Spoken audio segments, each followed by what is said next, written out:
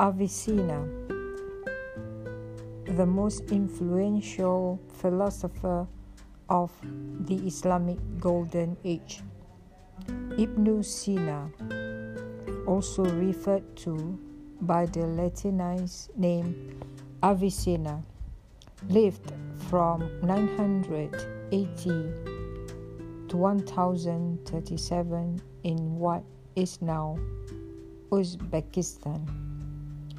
Avicenna was a Persian philosopher and physician, and is considered to be the most important figure of the Islamic Golden Age. Avicenna was an exceptional physician and wrote medical books that would have an incredible impact on not only the Islamic world, but medical schools and thought across Europe.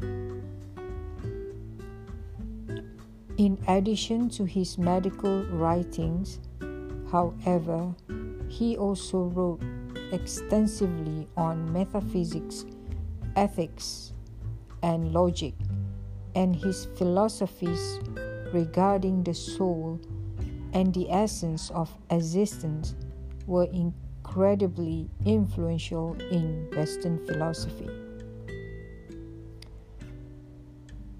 Avicenna and the Islamic Golden Age.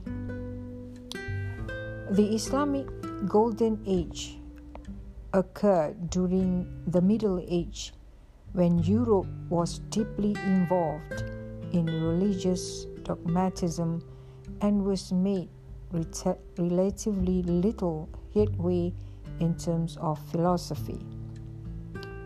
While philosophy in Europe was stagnant, philosophy in the Islamic world flourished, largely due to the work of Avicenna.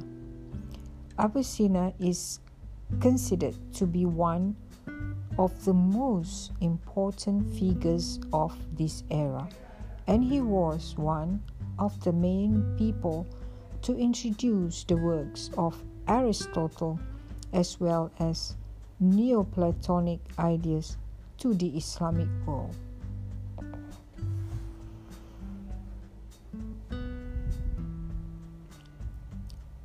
Bye for now.